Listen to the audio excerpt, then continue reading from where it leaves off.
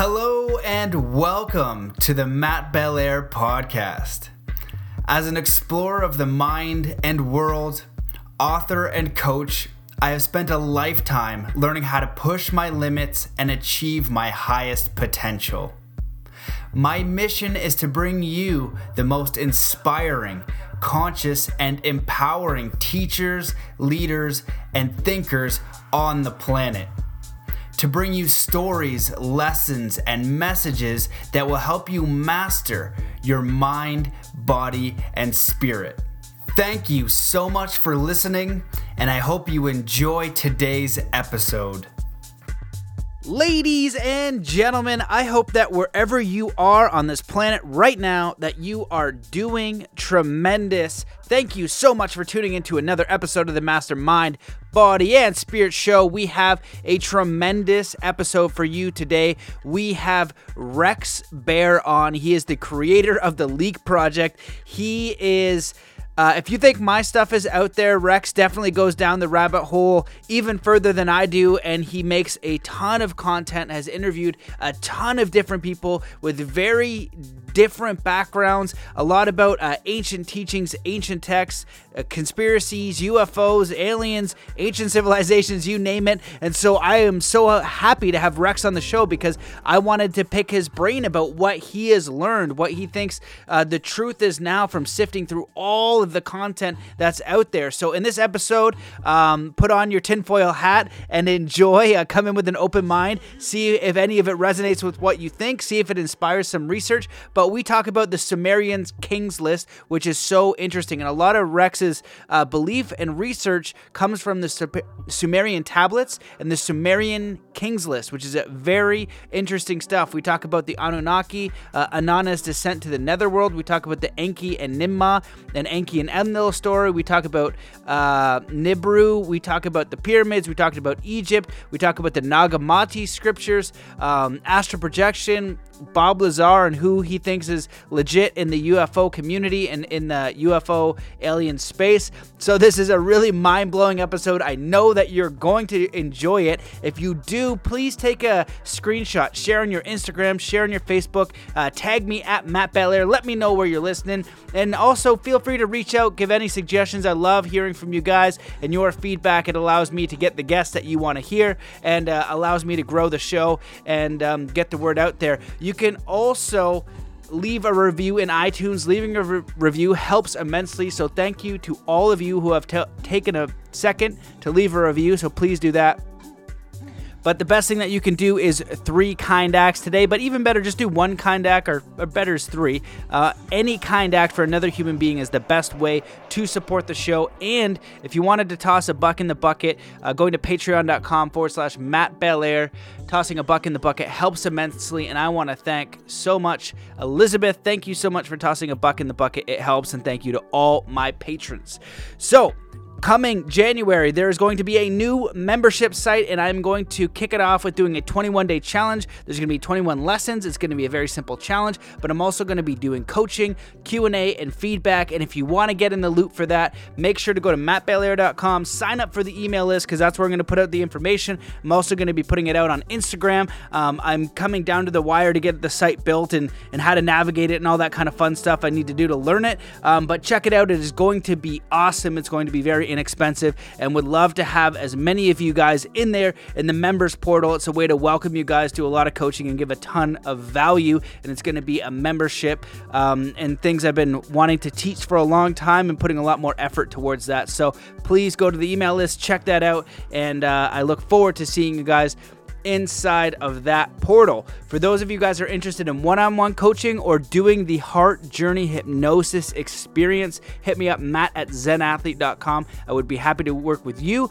or if you're a part of an organization and want to do organizational training, team training on anything like flow state, peak performance, mindset, performance psychology, anything along those lines, hit me up. Would be happy to work with you. So I think that wraps it up. Thank you guys so much for listening. I hope that you're having a great day. So let's come into a state of peace and coherence before we dive into this amazing episode.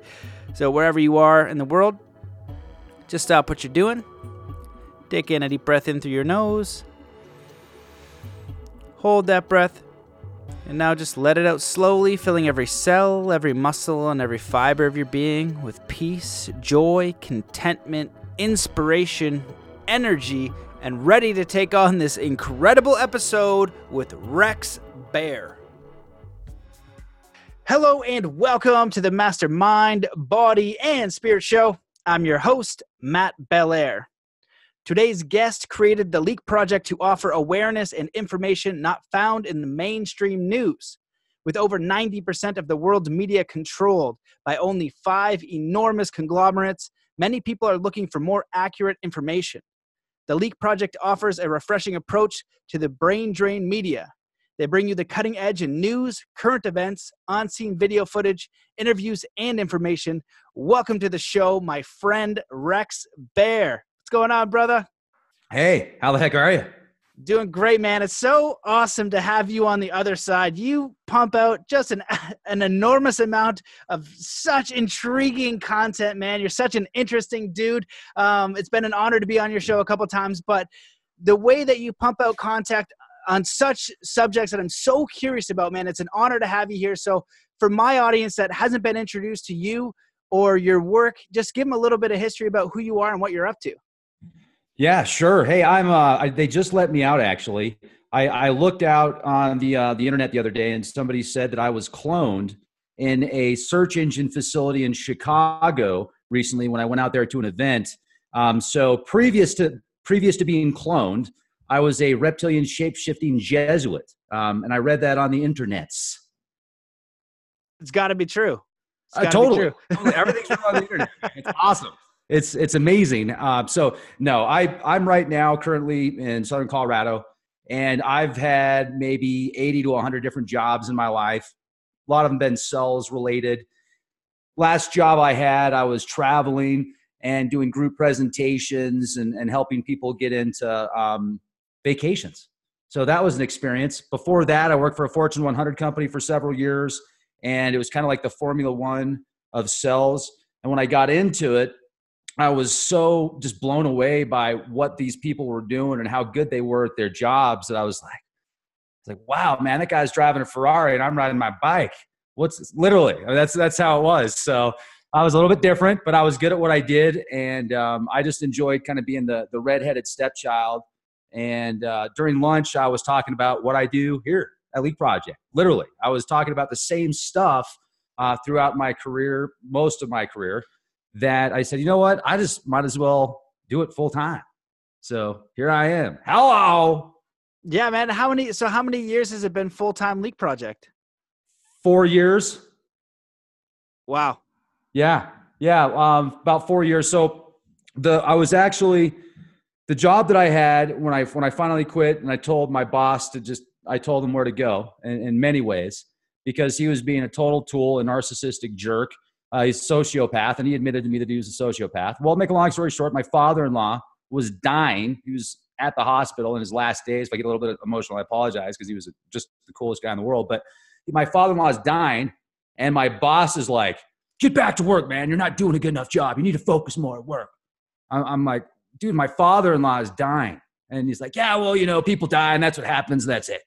They don't go. So anyway, I was like, okay, I've had enough. And they started ripping into me and lying to me and stuff. And I said, and I left, and I never went back. And about 2 weeks later, they begged me back. I said, nah, no thanks. Oh man. Well, that's crazy, dude. I'm sorry to hear about that. And so, what made you want to start the Leak Project? How did you get into that? And was it something that you knew you were going to commit full time to and just try to get as much information out there? Because I don't know how many videos you have, but it's an astronomical amount. You have well over 300,000 subscribers. You're pumping out interesting content all the time. So what motivated you to kind of dive down these rabbit holes? I see you as somebody who would be able to cut to the chase, and I hope to talk about it on the show. Just a little bit about UFOs. What do you think of the credible events? What's your view on what the hell is happening on this planet? What's your view on ancient civilizations? And you're one of those people who's done a tremendous amount of research. You've interviewed a ton of experts on so many different things. So, is it something that you were always curious about, or what inspired you to start the show? Oh yeah. Yeah. I mean, like I said, when I was 18, I was talking about that Cydonia image that was captured in 1976 via Viking orbiter, where it looked like a giant face and, pyramids around it. And I was talking about that, and people were looking at me like I was crazy. And back then, you just had books to show. You didn't have the internets, so I was showing them the images via books and the research that I had done, and people still looked at me like I was crazy. I had a very fascinating experience when I was just a toddler. I wasn't even 2 years old. And I've talked about this before. I don't know if that's what kind of set me off to be on a different path, but whatever it was, I thought they were life-size Star Wars figures.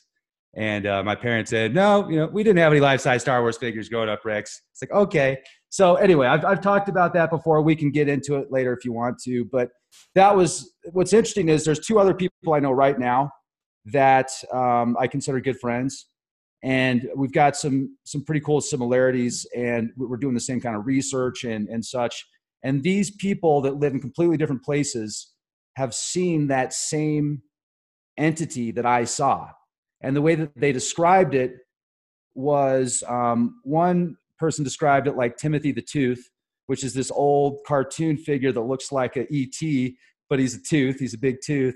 And my other friend described him as the cockroach people because his face looked like a cockroach. And so I'm getting kind of emotional just thinking about it. But yeah, whatever it was, man, it just kind of triggered me. And I didn't really think about it much. But then when I was about 15, 16, 17, 18, I had a lot more weird stuff happen to me. Then I started questioning. I was like, wait a second, what was that I saw? And I went to my parents. And I was like, did we have life-size Star Wars figures growing up? And they were like, no, what are you talking about? And I told them about what I saw when I was in my crib. And, I said, hey, maybe it was just a wild dream or something like that. I don't know. But I described the room, and the room is the room of the first house that we lived in.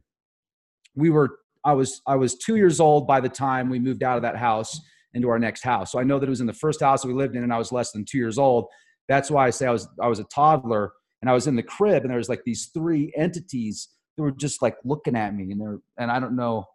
I mean, they didn't take me anywhere. I don't remember going anywhere. I just remember them staring at me, and I was staring back at them, and that was it. That was it. But then anyway, later on in life, I meet some wonderful people, and they had similar experiences.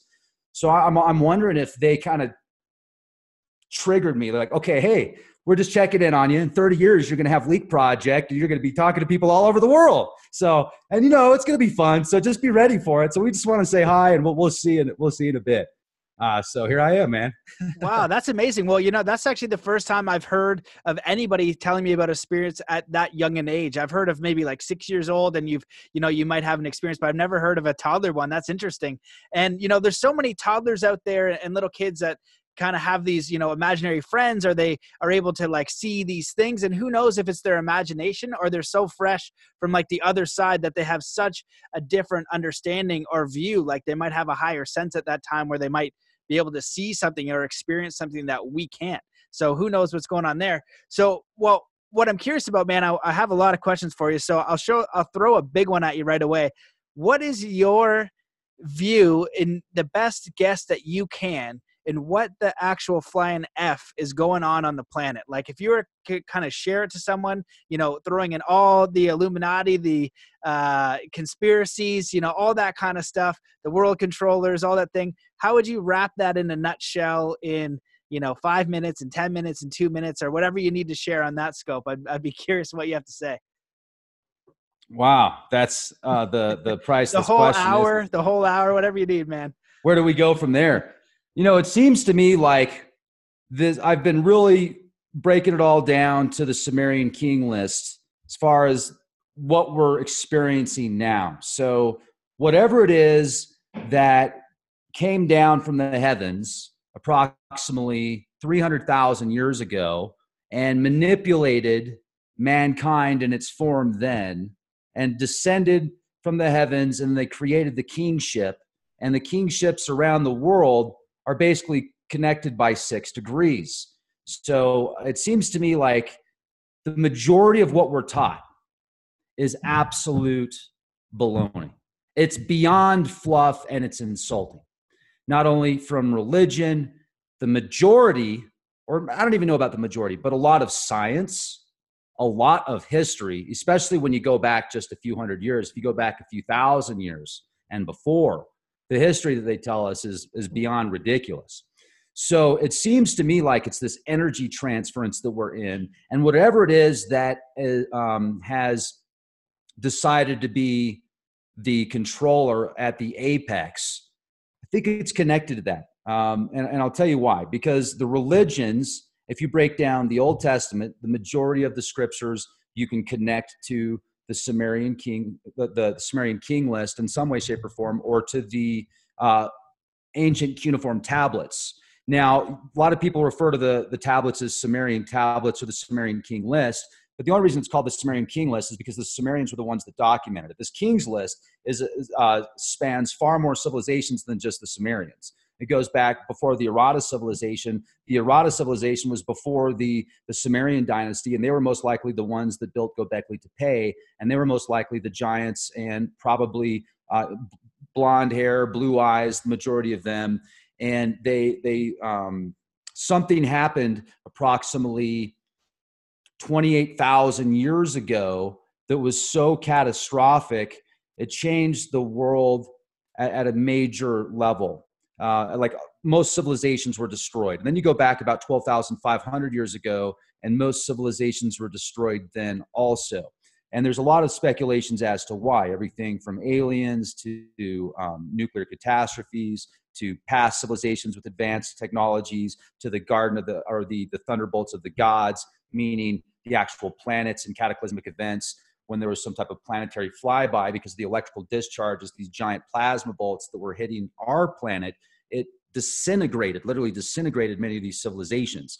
So people are like, well, where did these civilizations go? Why can't we find them? Why are there so few remains? Well, they were evaporated by these giant lightning bolts unless they found a way to get underground. And so it just seems to me like there's a controlling factor that has lived through these cataclysms and seems to alter people and alter civilizations at a higher level, that knows the outcome at a 99.9% level. But there's that 0.1%, people like you, people like me, people like others that are listening to this podcast that are outside of that are like, once again, you could call us the regulators. Think of Young Guns, right? Think of the movie Young Guns and Billy the Kid and the regulators. So we are keeping balance here, and we're not as easy to control. And that's why I think that these cycles happen. And then whatever it is that's watching over us at like a bird's eye view that doesn't age the way that we do, it's like, okay, I need to adjust this next cycle where they think more along the lines of a robotic mindset, a computerized mindset versus an abstract. Because the 5G implications a lot of people are concerned about, I don't think that is even the biggest fear right now. I mean, it's just the next level of technologies that are going to incorporate autonomous systems, artificial intelligence, and other electronic fluidity and bring people into this cloud. The problem is if those that are controlling these technologies decide to take away people's freedoms and abilities because they're questioning too much about what the controllers are doing to them. I mean, look at what's going on right now in Hong Kong and China. It could get far worse with the social credit systems and what they're trying to get people to do.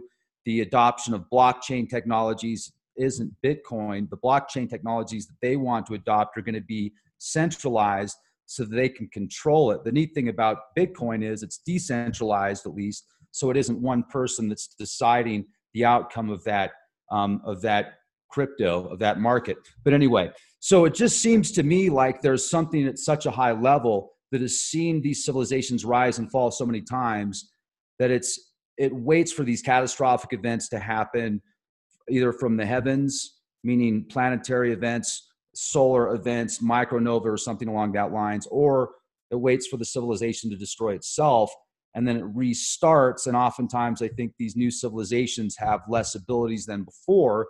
We're not evolving. Some of us are, but most people are devolving. And so that's where it gets into the energy transference, where these entities are actually, they're consuming as much energy as they can. They don't look at it as right or wrong. They don't look at it as making money. They look at it as energy, and they're taking it not only in this physical reality, but also into the etheric realms. That's what I see. And it seems as if many of us are waking up to a point of our minds are so in tune with the Akashic records that we can imagine something so powerfully that it will then manifest at a very quick time scale. So this transition of power, I see a transition of power, and it could go very smooth, but the MFers, one thing they're really good at is war. One thing they're really good at is this compartmentalization. What did you call it? I don't think they're MFers? going to allow it to go easy. I don't think they're going to allow the reins to move easy. So it's going to be very interesting to see. That's where I'm at. What did you call them? My opinion. MFers? Like mother? Money funders. Money funders.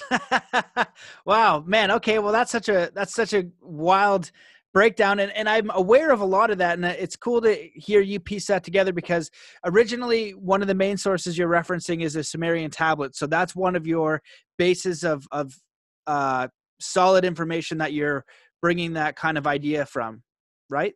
The Sumerian tablets? Well, okay. So the Sumerian king list goes back about 280,000 years, right?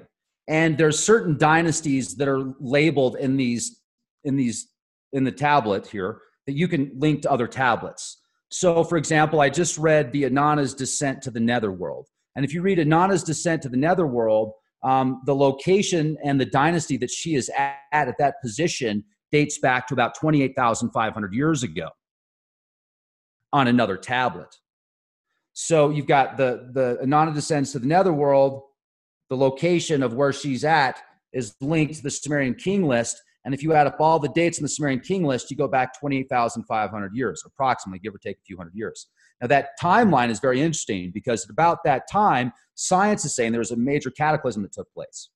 When you read the Sumerian king list, and if you think of it as a person, Inanna being a goddess or some type of extraterrestrial Anunnaki that is actually descending into some netherworld, it's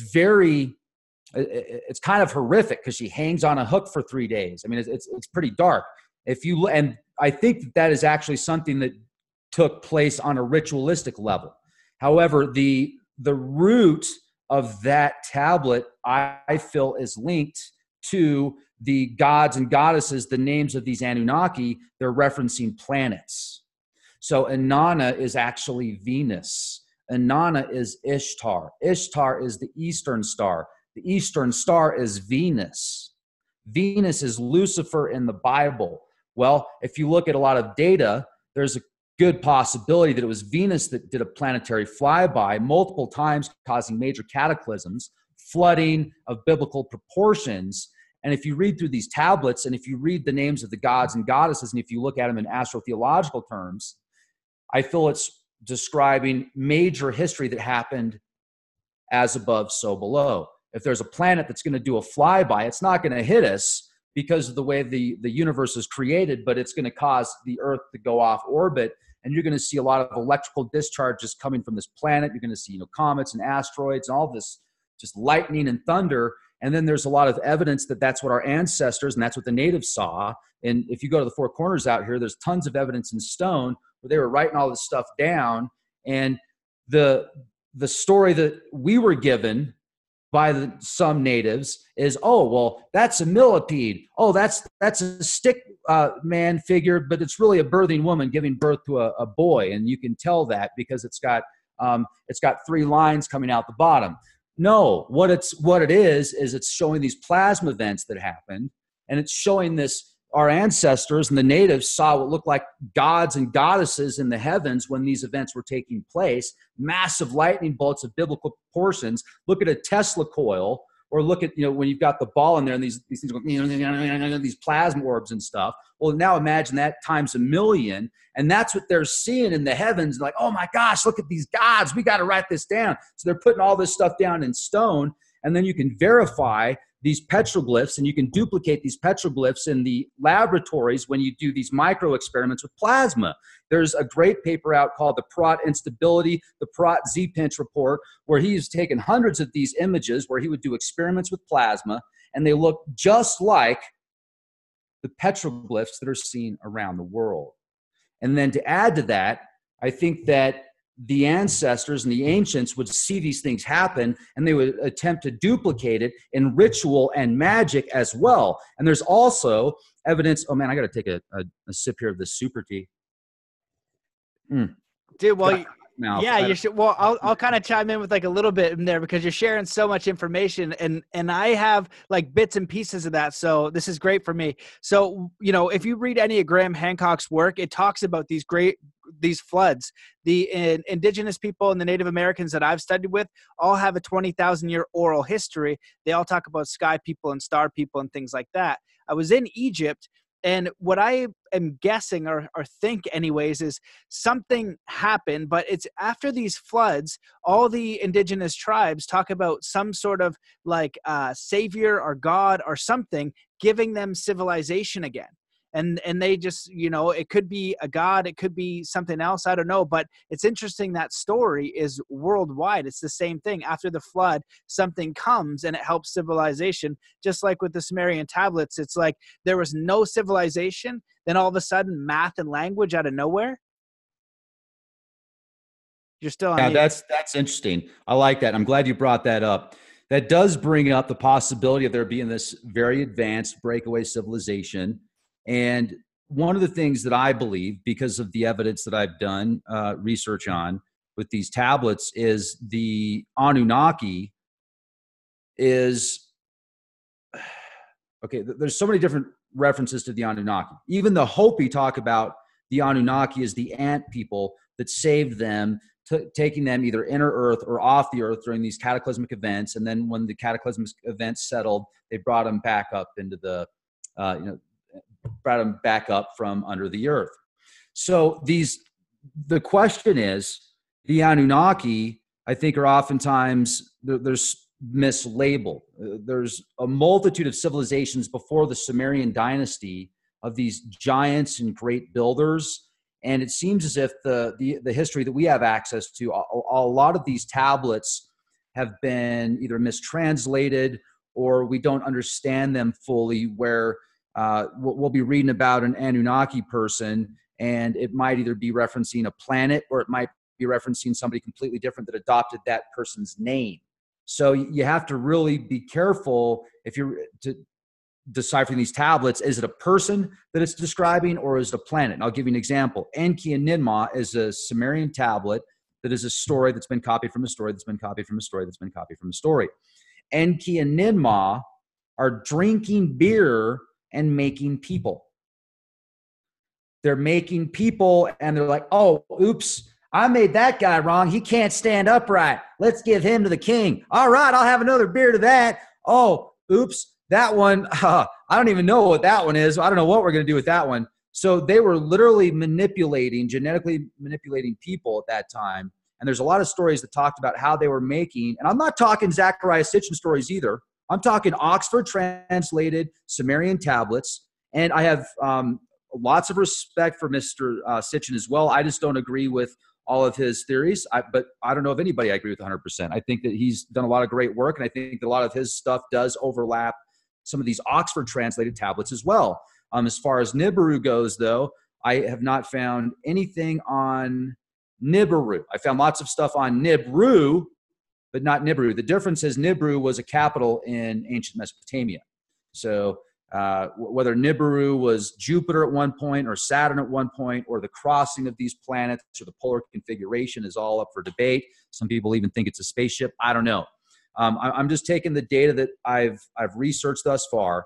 And where I'm going with this is, if our ancestors, if the ancients, if the gods knew how to genetically manipulate people because they wanted to have us do the work for them. They wanted us to do not only the mining, not just gold, they wanted us to be their servants. They wanted us to be their AI. Well, now we're creating our replacements. We're creating technologies that are so advanced we don't even understand them, when these autonomous algorithms can crack the codes in seconds or minutes that people haven't been able to do in decades. So there's that abstract versus machine again.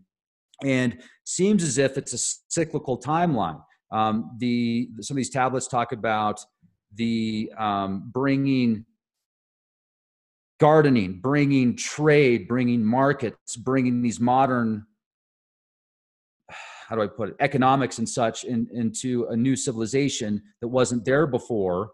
And it typically goes back to the Anunnaki. So it seems to me that there is a small group that has figured out a way to genetically modify themselves, to extend their lives, to live indefinitely. And they're still a part of this same cycle. They're still using the same blueprint because the same things happen over and over again, just in a little bit different light. It's like meet the new boss, same as the old boss. They're using the same tactics, the same antics. It's just newer technologies. And you go back into the really incredible hieroglyphs in Egypt and the megaliths and these structures that we can't even come close to duplicating today. They were far superior in levels of advancement. And also, I believe, spirituality. I think that a lot of our ancestors could astral project at will, could communicate without talking or writing things down. Like I could come up to you, Matt, and I could tap you on your shoulder, bro. And I would know, we could communicate that way. You would tell me a story. You would share with me something, an experience that you've had that you wanted to, and I would see that, and then I would do it back. And then like, oh, check this out. I just built this flux capacitor, and then like, this is how I did it. And then you pat me on the shoulder, and then all of a sudden, boom, I know how to do it. We can time travel. We don't have to talk about it. Because talking, as amazing as it is, you got to be a good communicator. And even the best communicators are going to miscommunicate with somebody at some point in time. There's somebody that's not going to get it. They're not going to understand the way you were presenting something, not because you're right and they're wrong, just because they have a different view. They might have looked up the definition of a word and they're looking at the third definition in English instead of the second. So that if we could communicate without words and without talking, imagine how much that would take away from the division. And I think that that's also something that our ancestors could do. And we don't have that capability. I think that it's been taken from us. I think some of us can experience it and build up to that. But I feel that that's something else that was taken from our divine right when we were manipulated, and it just seems to be more and more and more. And we're getting to a crossroads here where some of us have realized that all these compartments are for them, not for us. And we get out of it and we start to become like Tony Stark and, just brilliant minds and creating these amazing things. And then maybe we become those breakaway civilizations. But then what happens to everybody else? Do they stay in the same cycle like the Matrix, where Neo comes back 7 times and he's talking to the architect again? He's like, you've already been here. You do the same thing every time. Nothing changes. Man, yeah, you touched on a lot of important things there. And like, I've done a lot of research too, so I understand what you're talking about. Many people might not, but the interesting thing is, like, I like your point about mythology, like saying, hey, this person might have actually represented a planet, and how we are understanding this, even like in Bible or these ancient texts and these ancient myths, they talk about giants, they talk about people from the stars, they talk about all this thing that we can't have, that we are unaware of now, but we've got tablets that are dated 28,000 years or whatever the case is. We have indigenous history that's 20,000 year oral history talking about these same things. We have the pyramids and these other structures that are so big that we can't engineer now. We don't know how the heck they're here. And so when you're trying to figure out what's going on, you've got like this physical evidence that doesn't make any sense, like the flying pyramids behind me. Who knows if they could fly, but that'd be super cool if they could. These engineering feats that are beyond today. Then you've got these ancient stories, and then you've got some scrolls and hieroglyphs and things like that you can kind of like try to piece this story together. Then it comes down to the translation and the interpretation of that translation. And so I believe, and then at the end you talk about kind of like the Tower of Babel ideas. Like, if we could all speak the same language, and divide and conquer is such a great way to control any species. And we're so divisive now in the world, white, black, orange, Canadian, American, gay, straight, whatever you want to divide, short, tall, driving a different car, Honda versus the guy in the Buick. We got to beat him down. And that's why the planet is going. And it's so crazy, but we can't communicate with each other. And if you look at the origin of these religions, like the teachings, it's all essentially the same thing, but people are literally speaking a different language. They can't communicate with each other to know it's the same thing. And they're not being aware that it's human and human, and they're battling each other. And a lot of, crap is going on. Then I got to get into this a little bit, because I wonder if you heard this, something that I heard. But if you look at the way that the world is going, I like your point in the sense that it does look like people are becoming more machine-like, more robotic. You look at how many people show up at a job and just stare at a computer. You're taking your physical body and you show up and you stare at a computer. Now, you might be an accountant, you might be a banker, you might be doing something really great, but your physical body in all of the places it could be on the entire planet is in a cubicle staring at a computer, because we are essentially now modern slaves to money. We need that money to get food so we don't die. We have to do it. And so ideally you can figure out a way not to do exactly that, but we're becoming more machine-like. We're less empathetic. We're less connected to other people and other things and nature and all of that kind of stuff. So I'm curious your thoughts on AI and where you see things going, because I don't know if I heard this from David Lombard or I heard it from somewhere else. I just watched a few things on AI and all that kind of stuff, but apparently, I don't know, some conspiracy person will find this for me. Maybe you already have it, but they were working on machine learning, and that's essentially what AI is machine learning. They got the programs to talk to each other. All of a sudden, they started forming their own language, and then the scientists tried to shut it off, but that program or that communication went out. Have you heard about that? Have you heard about that at all? Communication going out with an AI? So it's like these two, they started a program. They wanted the AI to talk to each other, right? They turned it on and it worked. And then all of a sudden the AI created its own language immediately that they couldn't understand. Did you hear about that? Yeah. Oh yeah. And then they had to create another AI Is that verified? Do you know where that's from? It's from Facebook. Okay. Did I hear that? Is that just some sort of crap? I don't know, but I heard that. What happened was Facebook created these algos that started communicating in a language that at first they thought it was just miscommunicating. And then they realized they were just being more efficient by the way they were communicating. And then they tried to get them to stop. Then they had to get another AI system to go in and essentially decipher what these two were saying. And then the AI went back and told the people what they were saying. So what's interesting is, so there's two AIs in a machine, right? That are communicating with each other. So then you got this other AI that they send in to go communicate with these two. Well, wouldn't they be smart enough to tell that one, like to reprogram that one AI bot and say, oh, go back and say, okay, this is what we're saying, and we're just going to shut off now. And meanwhile, now they activated another bot. So these AI bots are now self-aware, and they're inside of the webs activating other algorithms, making everything self-aware. Now that would be fascinating because of all the technologies that we have observing us. Then this thing could be observing us through everything. Dude, well, that's so bonkers, man, because, check this out as a thought experiment, right? Like, we're trying to decipher what's going on here. You've been in a VR, I take it. Virtual reality. Yeah. So if we look at that and what's happening with technology, it's not advancing linearly, it's advancing exponentially. So if we look at all the technology we have and go back to when you and I were kids, and my very first system was Atari. A lot of people watching this won't even know what Atari is. If we are at Atari now with VR, where in the flying F-bomb are we going to be in 40 years? Because this is not going 1 + 1 is 2. It's going 1 + 1 is like 7. 7 + 7 is like 500. And so these breakthroughs that are happening are so exponential that we're not even going to be able to tell where we are with AI, with CGI, with robotics, with virtual reality, with Project Bluebeam, things like that. Like what we're able to see when they do Tupac on stage, as the hologram years ago. Well, what about the people with infinite money that have can hire the best scientists with the best resources, what can they create? There's a very real possibility that I think that the Spider-Man movie was such an interesting concept, because I don't think that technology is that far-fetched. Somebody could probably create that right now, and we wouldn't be able to tell the difference. Are you talking about I don't know what technology you're talking about with Spider-Man. Oh, you didn't watch the new Spider-Man? No. Come on, Rex. Look, dude, I'll tell you what happened. So I watched the Avengers 2.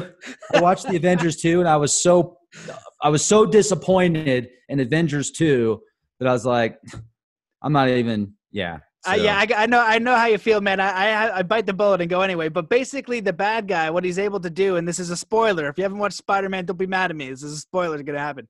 He has this, like, he uses drones that create an artificial reality and basically hologram these scenes in cities. So they think they're fighting some sort of bad guy, right? But all of it is made with drones creating an official reality around a group of people. So that sounds like frequency control, frequency manipulation. If you can target the exact frequency to create a specific response in the human brain for hallucinations, then these drones could, in reality, they could target somebody and 27 volts, microwatt, 5G, I'm getting a phone call. Oh my gosh, I'm in a battle with Spider-Man right now. Meanwhile, they're getting, like they're inside of some Borg machine and it's like plugged right into their third eye and it's go. Yeah, man, exactly. So the technology, like you've obviously heard of Project Bluebeam, things like that. The idea is that we don't know where this technology is going to go. And with the way AI and CGI, like, here's a question I want to ask you though. You look online now and we're trying to figure out the truth. You're a guy who's trying to figure out what is actually going on. So many people out there are throwing out CGI videos of UFO. They're not real because they want to get views. They want to talk about that. They want to, everybody's talking to a UFO these days. What do you think are the most credible UFO people or experiences? I think that you believe in UFOs. I don't know. And I know we're coming short on time and I want to blast a lot of questions your way, but I wanted to ask and want to sneak it in there as another one is like, what's your view on like free will and spirituality here? Let's say we've got this whole game coming on and some people say, yeah, we're ascending. Some people say the aliens got us. Some people say, the Illuminati control the world. Like, where's your view on like just living like a good life connected to maybe God, spirit of the universe? And people could say, well, the gods in your world, your viewers anyway, like gods are the aliens, you got to watch out for them. So what's your take on that? Like the life experience itself? I think everybody's got their own path. And I think that if you're following your path, you're going to know it. And nothing's going to get in your way. And if something gets in your way, it's not going to stay there if you're on your path. So everybody's got their own karma and their own trials and tribulations and opportunities and heavens and hells. So I don't know. I mean, that I think to answer that on a blanket answer, there is no blanket answer. But as far as UFOs go, some people that I think are very legit. The person that I absolutely think is fascinating is Bob Lazar.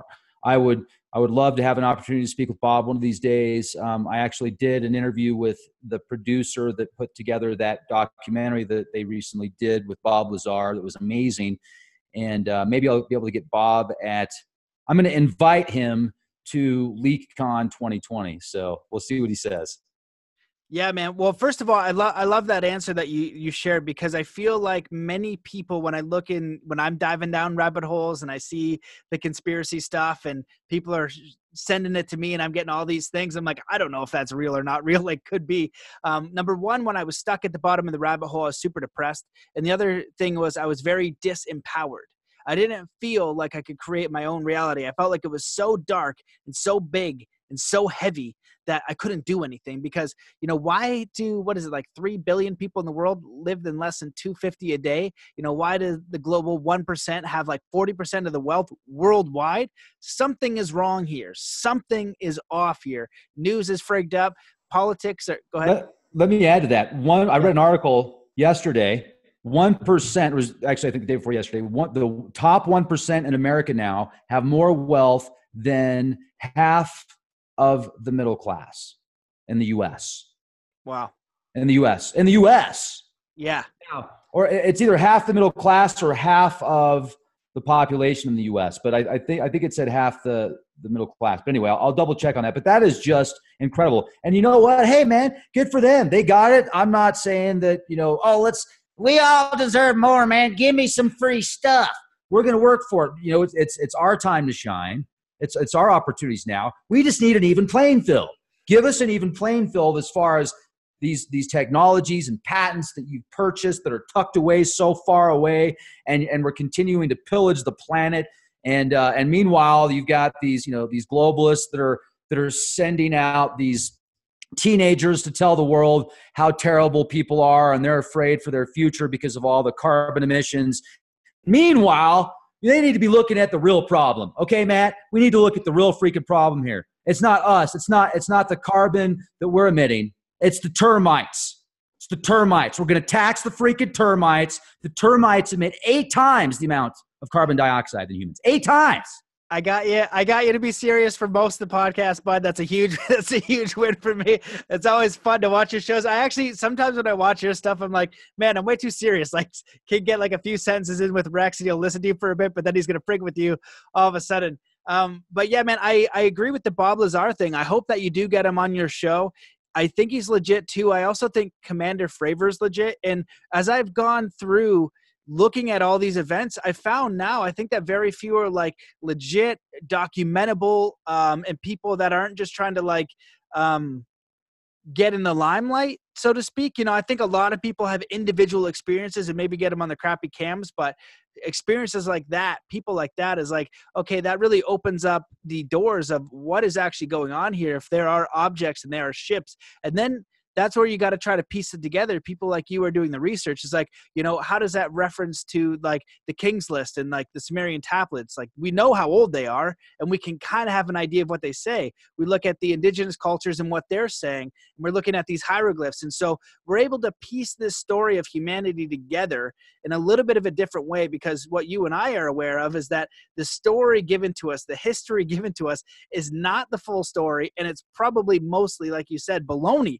because it is really designed to keep us thinking a certain way, doing a certain thing. And most people, even in we live in Canada and the US in the apparent, like, 2 of the best countries. Most of the people are middle class, lower class, and stressed out, anxiety, depression, suicide, in what are supposed to be the best countries in the world. So obviously the systems that we have right now are a little bit frigged up in some way. And so the even playing field, the new education, different technologies, if there are technologies suppressing, I have heard from a couple sources. I think I got to keep these ones private, but the Boston Bridge, it looks like a tuning fork. I have heard before, and from pretty solid sources, that what those are basically resonators, and what they do is they send out a slight frequency to frig with people. So you probably heard some of the World War II stuff where they detune some things, and some of it's more persuasive. A very basic documentary you can watch is Century of the Self, and how people are manipulated. That's a pretty easy documentary that's verifiable, that there's no denying that one. But apparently these big bridges are able to send out just a very subtle signal to kind of make people docile and a little bit more confused, a little bit more disconnected. And so if there are technologies like this that exist that are actually doing that, we need technologies that are doing the opposite, that are helping us thrive, that are connecting us more with ourselves and spirit. So I'm going to shut up. Do you want to add anything to that? Don't shut up, man. Keep going. That's awesome. I was thinking about Washington, D.C. and the way that the city is designed, and the roads, etc. And I'm watching a series on Netflix it's on Amazon actually. It's called Agent Ryan.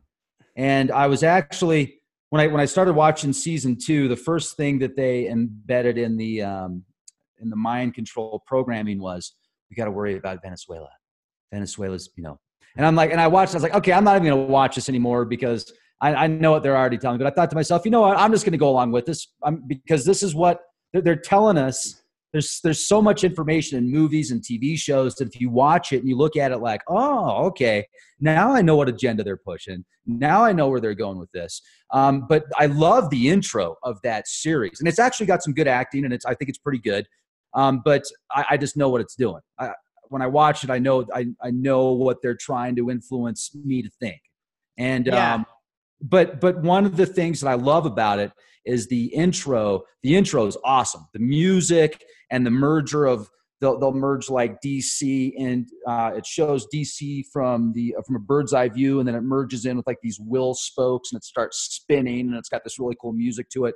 But I was looking at the from a bird's eye view, DC, and I was thinking to myself, that looks very similar to these petroglyphs that I've been uncovering. And we all know about the owl design with the roads and stuff like that. And there's different representations on what the owl means. Some people think it's dark. Some people think it means knowledge. And if you talk to many that aren't of a specific religion or mindset in the Christian or Western mindset, the owl is a very knowledgeable bird. I mean, an owl is about as majestic as it gets. So like these can be used for good or bad, but everything has a purpose. And if there's something at a higher level that actually feeds off of these energies, I wouldn't be looking at the bridge as the way it's designed to cause disharmony for individuals as it being like something to worry about. I would see that being more as an energy transference for a higher level archetype, something that is way above and beyond what most of us experience. We'll get like little bits and pieces of what it's doing sometimes when we have these synchronicities and we see timelines, and we'll be thinking about something that's really important, and right when we're thinking about it, we look at the clock and it's 11:11 or 3:33 or and then you'll be doing some research, and then you find out your best friend is doing the exact same research or something like that, and you guys haven't even talked to each other or something like that. Just weird things that start to sync up. It seems as if there's higher levels of consciousness that are influencing people at a grand scale, in my opinion. Well, I think I hear what you're saying, and I feel like that happens on an individual journey, like with what we're looking for. You know, because the interesting thing is like, let's say whether those things are good or bad. Like if you just drink pop all of the time, you're probably going to be unhealthy, but you don't know how bad sugar is for you right away. It's like your own education for what you're eating, what you're consuming. And like you shared about the intro, you're aware that the process of that is called priming the mind. If they want to do like a 10% tax hike and invade China, well, all of your big movies like Transformers and whatever the blockbusters are, China's going to be the enemy. They're going to seed that in there. So then when it happens, it's less of a shock to the mind. So they've seen it before, they've integrated, they've seen it somewhere. And so that's what called, priming the mind, is that psychological thing that they'll use. And one of the examples that I'll share is like, when you look at shows on TV, it's not just one show on murder like CSI. They got like a whole genre of murder shows. And so if the population is afraid, they're battling each other, they're fearful, they don't have enough money, they're going to act a certain way. They're not going to be in a liberated state. They're not going to be in a courageous state. They're not going to be connected to spirit. So it'd be great if these systems would be a little bit more on the side of growth and harmony. But my friend, I don't know how much time you got. I know it's 9. I think you got a lot going on. Is there anything that you wish that I had asked, or do you want to talk about? I don't know how much time you got. You ever feel like you're kind of a rat in the cage? Yeah. You kind of get that weird feeling. Well, I want to share something with you. So okay. this happened. Hold on a second. I gotta. Around. This is why I made sure I went through my YouTube channel, because you have way too many subscribers, and your brain is like you've become half cyborg, reading all the comments in one time. We can keep you focused. Yeah, and actually, I've only looked at the comments a few times thus far. So how's my focus? Pretty good. Okay. I'm impressed. So you ever feel like a rat in a cage? Yes, I certainly do sometimes. Well, let's be free. Why not? Let's open up the cage. This guy was pooping in my drawer, and I don't feel good. Like Kristen went out and got one of those mouse traps, like the sticky mouse traps, and so anyway, make a long story short, we catch this bugger, and I open the drawer and I'm like, oh man, there it is. Now what am I going to do with this darn thing? So I thought about it. I'm like, I don't feel good letting this thing die slowly on some flypaper, basically. I mean, imagine that you're like, oh my gosh, I got no. So some people feel like a rat in a cage, and this is going to be letting the rat free. This is letting all the rats free, folks. We're letting. I guess we shouldn't use the term rat because you know what, rats are smart, but let's come up with something better. Be free. This is how it happens right here. I'm opening it up. Okay, here we go. Oh, there he goes. It looks kind of cute. Here he goes. See, you're scared of him at first. You're scared. You're like, yeah, but then kind of made friends with the little guy. Oh, wow. But it's true. Rex Bear does have a heart. Well, look at that guy. Be free, little guy. So he didn't know what to do for a minute. He was trying to figure it out. But then there's a spot. He's found it. He's got himself a nice new domain, and he's free. So I just think that we should all be, if we want to be free. Oh, there he goes. Like, why do we have to be, why do they get to decide? Why do they get to decide what I can and can't do with my own body? Why do they decide what I should have the right to know? Why do they get to decide what kind of technologies that could better the world? Why do they have to hold on to these energy systems that are destroying parts of the planet that aren't good for the physical body? Yes, I understand there's a lot of people that have jobs associated with those, but we could find a way to transition out of that if they would allow for some of these technologies to be released into the public. Say, here you go. See what you can do with it. Instead of it, see, this is what I'm really hoping for, Matt, is instead of a future that's going to be cyborg, that's going to be, you're paying for your food by the calorie. If you're super rich, then you can buy as much time as you've got. Like if you've seen the movie In Time, that's the currency. It's time. And I think that could very well be the future, man. You got some nanobots inside you that can keep making your telomeres longer or something like that, just to make you live longer. And, okay, I'll add a few extra years here, at 5,000 years, whatever. So if the MFers, if there's maybe just one out there that could say, you know what, I'm ready to see what these people are going to do. I'm ready to see what they can do with these technologies. Let's give them the tech and let's see what happens. What's the worst that could go wrong? I think that's what we want to push for in the near future in a very peaceful, exciting fashion, because you know what? Thoughts are bulletproof. The mind is mightier than the pen. The pen is mightier than the sword. You will not break me. My mind is not for rent to any god or any government. Abracadabra. Hello.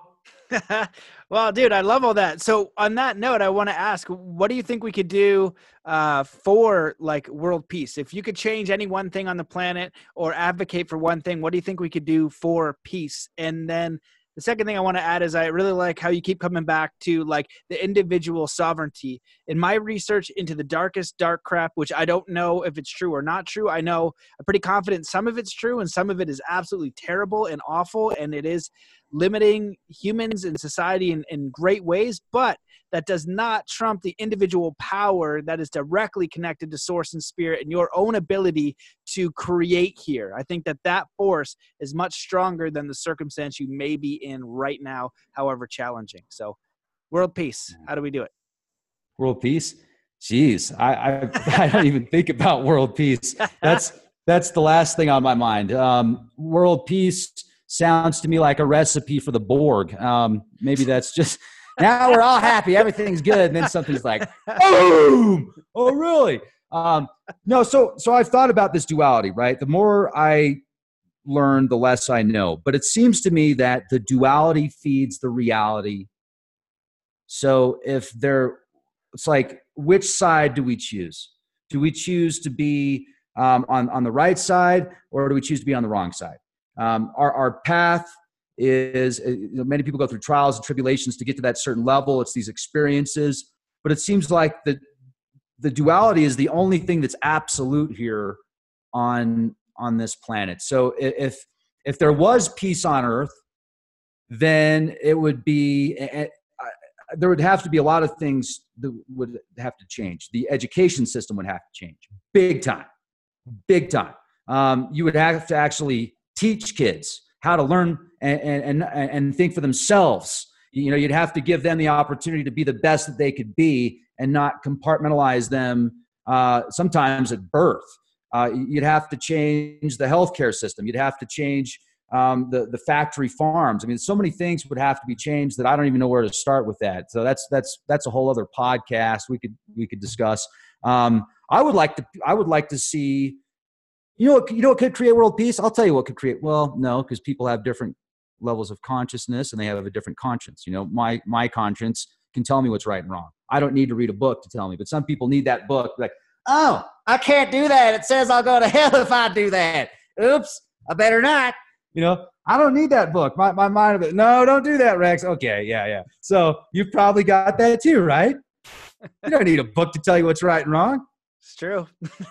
I think anyways, I hope. Yeah. Try not to harm, don't harm things. Yeah. Don't harm things. Let the rat go, man. Just let him go. Squash him if you don't have to. Yeah.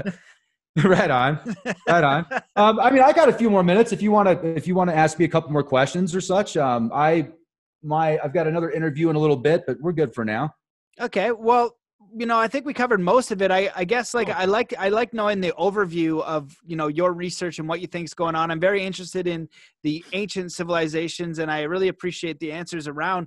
I think world peace isn't talked about enough. I think that when we get down to these rabbit holes, it can be interesting, but sometimes a lot of you can see in your own comments and probably the stuff that I receive is people get really lost in it and they don't know how to ground themselves out. So I guess the bonus question I'll ask you is, when we look at these ancient civilizations and all the research in these ancient texts, which are some of your favorite ancient texts that you look to kind of guide, this civilization's here. I want to research that more because I think that there's valid evidence. I think that there's a valid story that can help us where we are now. So the Egyptian stuff right now is it's amazing. When I look at some of these hieroglyphics, and it seems like they use certain headdresses and particular semantics, and they have they're so advanced. I think a lot of that stuff is probably from ancient Atlantis that somehow made it, and it's Egyptian, right? Because the Sumerian stuff's supposed to be older, but if you read through some of the scriptures, it describes how the ancients, the boneless ones, came here first, and then after them there were giants and goblins and demons and monsters and everything. But the boneless ones came first, that were just superior in virtually all aspects. But then the Sumerian stuff comes around, and I think they just kind of took stories from stories, right? So they adopted these stories, they brought them in, and then some historians will say, oh, the Great Pyramid's only 2,000 years old.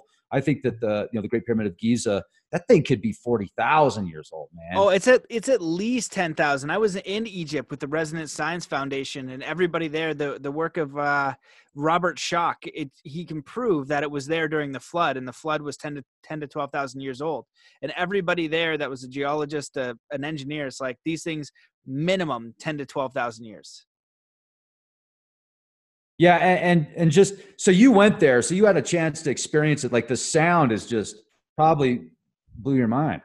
It's mind blowing, man. The pyramids make no sense, and I was in 3 pyramids with technology behind my head and technology on my head, with a group of people doing, kind of a little bit of a strange thing, but Omen and using the resonance and the sound. And those buildings are so fascinating, so vast. And even some of the guides, I don't know, I was on your show, I might have talked about this, but one of the guides, he grew up in Egypt his whole life, super fascinated, basically saying that what they're teaching in school is like the Western indoctrination. It's just horse crap. It makes no sense. Like slaves built that thing. It's like, impossible. So he had been researching him on his own his whole life.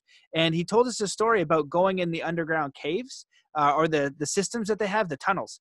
And he said he found this, I don't know if he said he found a box or something, but he found this box, and I'm going to bring up the story, but it's along these lines. He finds something under there with 3 other people, and it's these balls, right?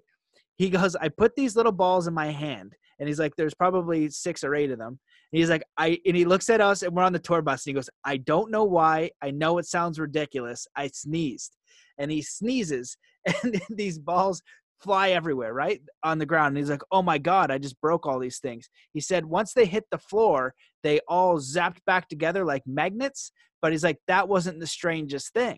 The strangest thing is when he had the balls, they had a mirror, and only somebody had noticed when they were kind of like moving them around that they had no reflection in the mirror.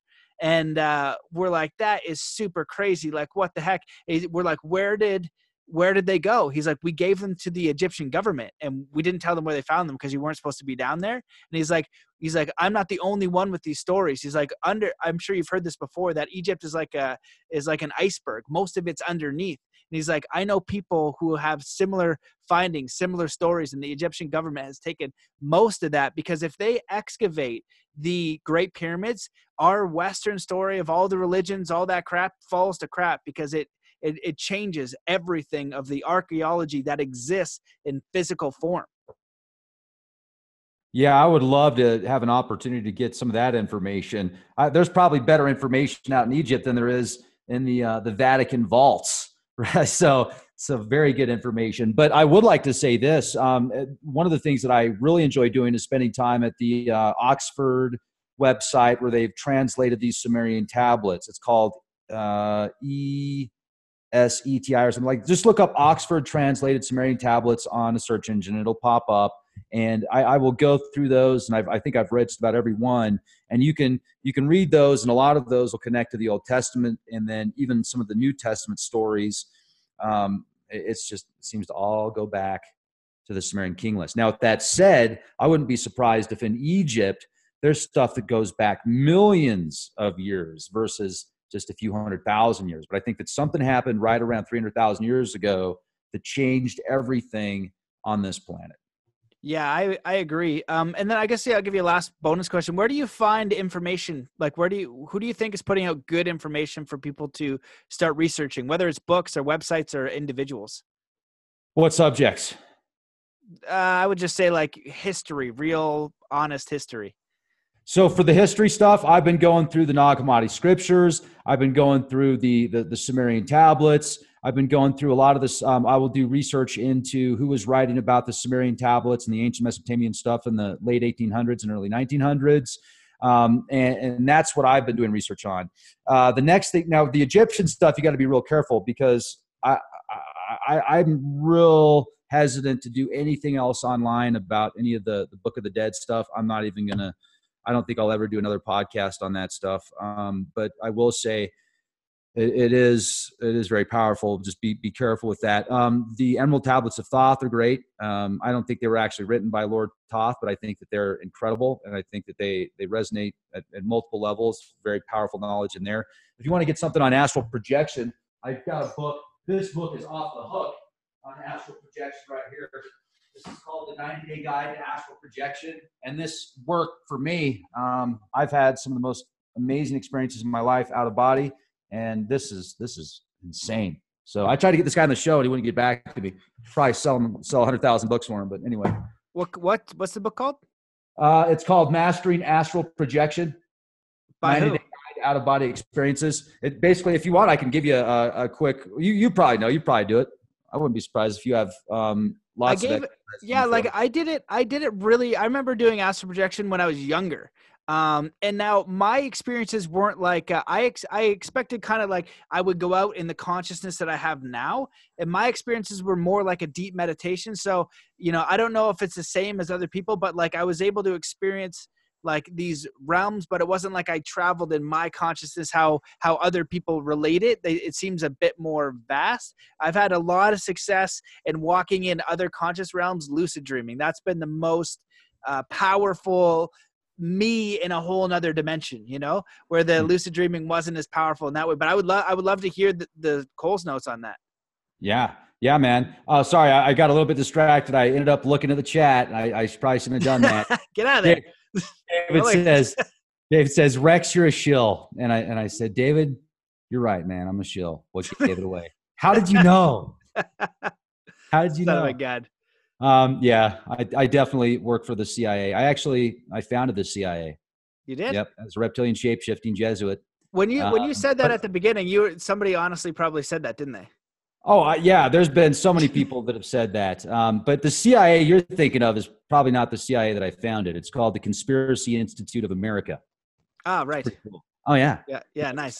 I'm a conspiracy scientist. I think you're human. I can't tell for sure, but see, that's the You'll thing. never know. That's how you know you've made it, because you've made it far enough where people now actually think you're a robot. So if you're gonna go down this for long enough, so the day that somebody's like Matt Belair is a shill robot, then I'm like, yes, I've made it to the Rex Bear level that people no longer think that I'm a human. I can only hope, but I can only hope to get to that level. Oh yeah. Oh, it's great when you're walking down the street and people are like, Nibiru's real, man, and the Earth's flat, and you believe in the devil because I read it on the internet. That kind of stuff. It's amazing. I love it. Yeah. And okay, dude, I know. I'm sorry. And it's not like you're rolling around in like this huge mansion with like Ferraris. It's just like I've chosen a peculiar field of work, and people are very heated about different things. I don't know. Bring me some information and I'll have a look at it. People are gonna lose their mind. And I've actually we came up with a plan, and this is the ultimate for the shape of the Earth. Nobody can argue with this. We've come up with the solution. There's been too much anger between people. Too many people have lost friendships and relationships over what shape the Earth is. I mean, some people believe it's flat. Some people believe it's round. Some people believe it's pear-shaped. Some people believe it's donut-shaped. I was under the impression it was actually pyramid-shaped. So I feel that it's shaped like a pyramid. I think that there's tons of evidence to show that the Earth is actually a pyramid. Yeah, folks, it's crazy. But it's a pyramid. Are you being serious? Maybe. What do you think, man? Probably not, but I was like, I don't know. I got pictures, man. Man. You keep going. I was like, how long is he going to keep going for? Is he actually like, am I supposed to start paying attention and listening now? So, okay, keep going. Am I supposed to start paying attention and listening? I'm reading comics, Rex. Wait a second. My favorite one is like, if the Earth was flat, cats would knock everything off the top by now. That's my favorite one. Well, no, but that's good. But we have an absolute solution now. Doesn't matter. There's just been way too many people getting in arguments over this and losing friendships. So the Earth is Earth-shaped. Nice. Like yeah. See? Yeah. So, I mean, if you don't believe that, then you'll probably tell me next that space is fake too. But there is space between you and me. Space wasn't made in a Hollywood basement. I promise. Because that's look at you, man. So you're bridging the two worlds, right? There's less divide. Well, it's so fascinating though too, because even in these things, like on a serious note, like people are so angry about their point of view, and it doesn't matter what the subject is, whether it's religion, the way you do your hair, the way you live your life, that anger doesn't help. And there's something that I learned a long time ago from this guy named Corey Herter, a really interesting guy. That guy is bonkers. I hope to have him on my podcast because the stuff he talks about is super nuts. But one of the things I really enjoyed is he talked about something called the formula for truth. And it's basically like, say the earth is round up here and the earth is flat down here, or like you're all for circles and this is square, or like you're super Catholic and then this is an atheist. Rather than like battling the other person, if truth is like an XY axis, listen to somebody with the opposing view, like it's Earth. So I did this when I got flat Earth. I didn't think the Earth was flat. I listened to this guy for like 2 hours. He gave me so much information. I was like, oh my goodness. I was like, that's a pretty convincing argument, all the stuff he was saying. But at the end of it, it was so fascinating because I had different views on life and like just the way that my mind thought about a few things, because if he's over here way up on the x-axis and I'm way down here, 45 degrees is in the middle. So we're usually battling for our side, like this is right and that's the way, and if you do it wrong, I hate you, and you're the devil or whatever the case is. But if you listen to somebody, you're going to learn something you probably didn't know, and it doesn't mean you have to change your opinion. It means you get to understand a person more. you learn more, you grow more, and you get to see more of the scope of information. And with more information, you can make a more educated decision, and you can, rather than confirming beliefs that may or may not be true, you're going to be open to expanding and directing your own path in a way that serves you, rather than being like a whack-a-mole person for everybody who doesn't believe something that you believe. Right. I like the whack-a-mole term. That's good. Yeah. So a lot of people it's like they're helping those that are suppressing them, feeding them false information. And then they go after those that won't even be like in the subject matters. Like all of a sudden, oh, well, you know this, and I read this on the internet, and oh man, you do work for the devil. So it's internets. I think that internet with the Z should be the new emoji. It's the internets. It's the internet. Where all great information comes from. But you know what, though? At the same time, dude, you can get so much amazing stuff. You just cross-reference it, right? So, because it's connected to everything. So, not everything, but it's connected to so much. I can meet people from around the world. There's about 20 different countries now that have got a Leak Project hat. No way. Yeah, that might be a little bit of an exaggeration, but it's a lot. Cool. Yeah, it's a lot. It's a lot. Yeah. Because I did a giveaway a while ago, and people were like, oh, okay, I ended up, this person's in Finland. Oh, this person's in France. Oh, I sent someone in Transylvania recently, a cap. So yeah, dude, it's awesome. Awesome, man. Well, dude, this has been a pleasure, man. I'm so glad to have you on the other side of the mic. You're such a fun guy, and I love how you dive into this rabbit holes. And sometimes I'll email you and try to get your opinion on certain things, because I know you have fun with it, but you're a serious researcher and you're looking for the truth too. And you're going through stuff that interests you, just trying to find more information. And as you do that, it's like you only know a little bit of a little bit. Like you said, the more you know, the more you realize you don't know a damn thing, and you're just like sharing the bits and pieces. And the more that we work together to hear other people's opinions, to be open-minded, to do some freaking research and to have the courage to share that research, rather than just saying this is blatantly wrong, say, you know what, this is an opposing opinion that might help you see more truth. That's way more beneficial. So is there anything that you wish that I'd asked or that you want to add before we close this awesome episode with pyramids behind my head and you just saying entertaining crap the whole time? Dude, I got a pyramid behind my head. Do you know what? That's a synchronicity, right? Yeah, man. Look. Oh, yeah, you do. I can see it. I'm surprised that's not over your head during each broadcast, your own Faraday cage. Yeah. I wouldn't be surprised about if that thing sucked you up and then you were an AI or something. It won't surprise me. But if you do go on a spaceship, pick me up. Dude. I'm a good guy. If it's a good spaceship, anyway. Yeah, definitely, man. If it's the wrong one, do not come by. I had that thing over the bed for a while, right? And Kristen's like, take it down. I'm like, no. And so anyway, I said, fine. So here it is. I figured I spend more time down here anyway. So, and yep, when I'm in the spaceship, Matt, I'll come by and say hello, bro. Thanks, man. Yeah. Oh, LeakCon's coming up. 4/4/2020. LeakCon 4/4/2020, Boulder, Colorado. LeakCon 4/4/2020, Boulder, Colorado. You're going to be there, everybody that's listening to this podcast right now. That's in April next year? Yes, April next year. And the date is perfect, the way that it came together. You didn't even invite me last time, bro. Dude, last time, I didn't even know what was going on until I was like. You see all these pictures of the boys there? Nobody invites me? It's like, come on. I'll be at this one. I'll come to this one. You better be at this one. Why do you think I'm telling you about it? Because last time it all got put together so quick. I'm like, oh, wait. Diamond's like, yeah, dude, I already got everybody booked. I'm like, oh, you did? No, all right. I come as a participant, bro. I like Boulder, too. I want to come check it out. I said I should come down there for a snowboard, too. But, dude, you got to be there. Yeah, where can people find more about you, man? Like if they want to look at some of your videos and other stuff. Leakproject.com. You got any favorite videos over there? There's like 5,000. There's 2,800 almost. And hundreds of podcasts. You're close. I'll be there next year. I'll be up there by next year. Because I've only been doing this for a few years, man. That's wild. I was thinking about that the other day. I was like, if somebody did a podcast every day for 10 years, that I'll be at that. So I throw an immense amount of podcasts, bro. And I've been doing it for 4 years. I'm at like episode 3. This is like 310 or something. And that's awesome, bro. You're a beast. Yeah, but dude, I'm crazy. I'm out of my mind. Like I'm over there. I'm over there. I'm right here. watch Mr. Robot. Like, dude, like that's what it's like in my mind sometimes. I think I'm talking to somebody and I'm talking to myself. Then I'm talking to Zorg and then I'm talking to Ozzy Stern. It's just crazy. I'm like, oh, whoa, what's going on? So anyway, no, go to leakproject.com. And wait, did you hear that? I think that was Zorg.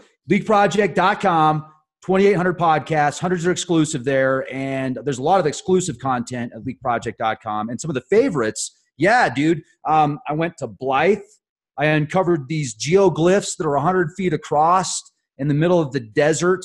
They look like giant petroglyphs on the ground. I got footage of that from the drone. I went over China Lake at 10,000 feet elevation when the one day out of like forever when somebody would actually be allowed to fly over China Lake, I had that opportunity. I flew over in a Cessna. I got just amazing footage of that. It looks like a giant circuit board out there in the desert. I went out to, what else was a good one? My friend Ransom and I discovered this abandoned mine in Colorado at 9,000 feet elevation. It had dozens of buildings, and we walked through these buildings like we were in the film Resident Evil, and we found this one laboratory with a foot deep of x-rays of all of these people that had their chests x-rayed, and almost everyone we looked at, you could see all this crap in their chest. And then this whole town was abandoned abruptly, and there was another location that was abandoned abruptly, and they didn't say why, but that was really weird, man. And we got all this great footage of this entire town out there. So yeah, you went to a town in a building into a room that had x-ray footage of weird crap happening in people's chests, like some kind of a scary movie. Dude, it was like a scary freaking movie. I am not even exaggerating. You watch the footage. Frigged up, man. What are you doing? It's crazy, yeah. And then these people turned parts of this place into like a skateboard park. So they were spray painting stuff on the walls, like this is the last building they ever saw, and like all this spooky stuff, half dead. And oh, dude, I saw a ghost in one of these buildings. And Ransom saw something in this building, and then we went outside and looked, and at separate times. And the outside of the building, it said, inside the building where there was a bathtub, it said something like someone died here or something like that. And outside there was spray paint on it that said ghost or something. It was spooky, dude. It's all in the footage. You should watch it. It's creepy. That sounds nuts, dude. It's creepy. Yeah. That sounds nuts. Well, that's the interesting too. Like when you show up these different spaces and you go as deep as you do, like me going to Egypt, and like I like to show up and kind of see what's there, and you're doing that too. So you end up getting some fascinating, weird stuff, man. But yeah, stay safe, stay cool, dude. But thanks so much for coming on the show. I appreciate what you do. Any final words? Yeah, thanks everybody for being here. I appreciate everybody, even the guy in there that's calling me a shill and a false prophet and all this stuff. Hey man, I never claimed to be a prophet. So I'm just a conspiracy scientist in the garage in Colorado. So if you don't like it, don't watch, man. He's like, I used to watch him all the time. And then once you know, man, he's a false prophet. When in the hell did I claim to be a prophet, dude?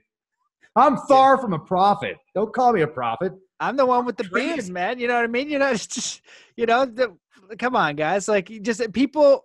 Yeah, it's nice. It's nice that they're still watching, and I think that it's good that you're. I don't think you put out anything that is like 100% serious. You know what I mean? Like, it's just, I don't know. People are strange. The day you see me 100% serious, you better go in your bunker if you've got one. Yep. Yeah, man. Well, I like how you do it, man. It's always fun. It's always fun to watch your videos. You cover so much interesting stuff, and you do it like kind of in a peculiar way, and it's very lighthearted, and it makes it more entertaining. So I always think about trying to do the podcast a little bit more lighthearted when I see you do your thing. So thanks, man, for coming on the show. All the work you do. You're a fascinating guy, man. It's been a pleasure chatting with you and hearing your side of the story after so many incredible videos. And I look forward to more of your content and research. And if you ever discover something, definitely keep me in the loop. Let me know what's good. Oh, I will, bro. Thank you for the opportunity, Matt. You're a legend, man. Thanks, buddy. Thank you. See you soon. See ya. Cheers. Peace. There it is, ladies and gentlemen, the incredible Rex Bear. If you listen to that whole thing, I hope your brain didn't explode. Go check out Rex Bear's YouTube channel, The Leak Project. He's putting out some very fascinating information. You can do a lot of research in this episode as well on the Sumerians, the King's List, ancient civilizations. There's a lot of rabbit holes to dive into to see what you uncover and what you discover and what you believe. And hopefully some of those ideas will lead you to a more empowering perspective. And that's the point of this podcast, is to find guests and find people. I want to explore the truth of what the planet is and what's happened here in history. So it does really go down into ancient civilizations and ancient cultures. And also, how does this information help us live a good life? How can it help us live the life of our dreams, make a positive impact, feel inspired, feel better? And so hopefully some of the ideas might have opened a doorway for your own research, for your own understanding, and for your own inkling. But thank you guys so much for listening. And if you did enjoy the episode, please share it on Instagram. Take a screenshot, tag me, tag Rex, share on Facebook or wherever you can. It's the best thing to get the word out there, as well as leaving a review or tossing a buck in the bucket on Patreon. That helps so much.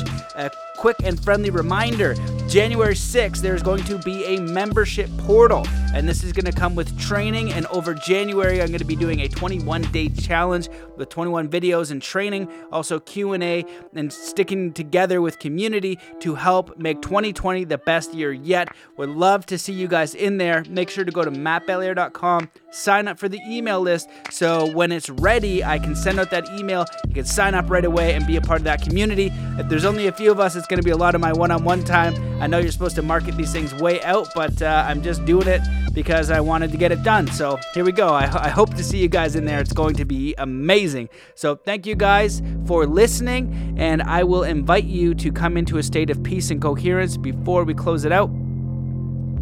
Wherever you are in the world, just take a moment to stop what you're doing. Take in a deep breath in through your nose.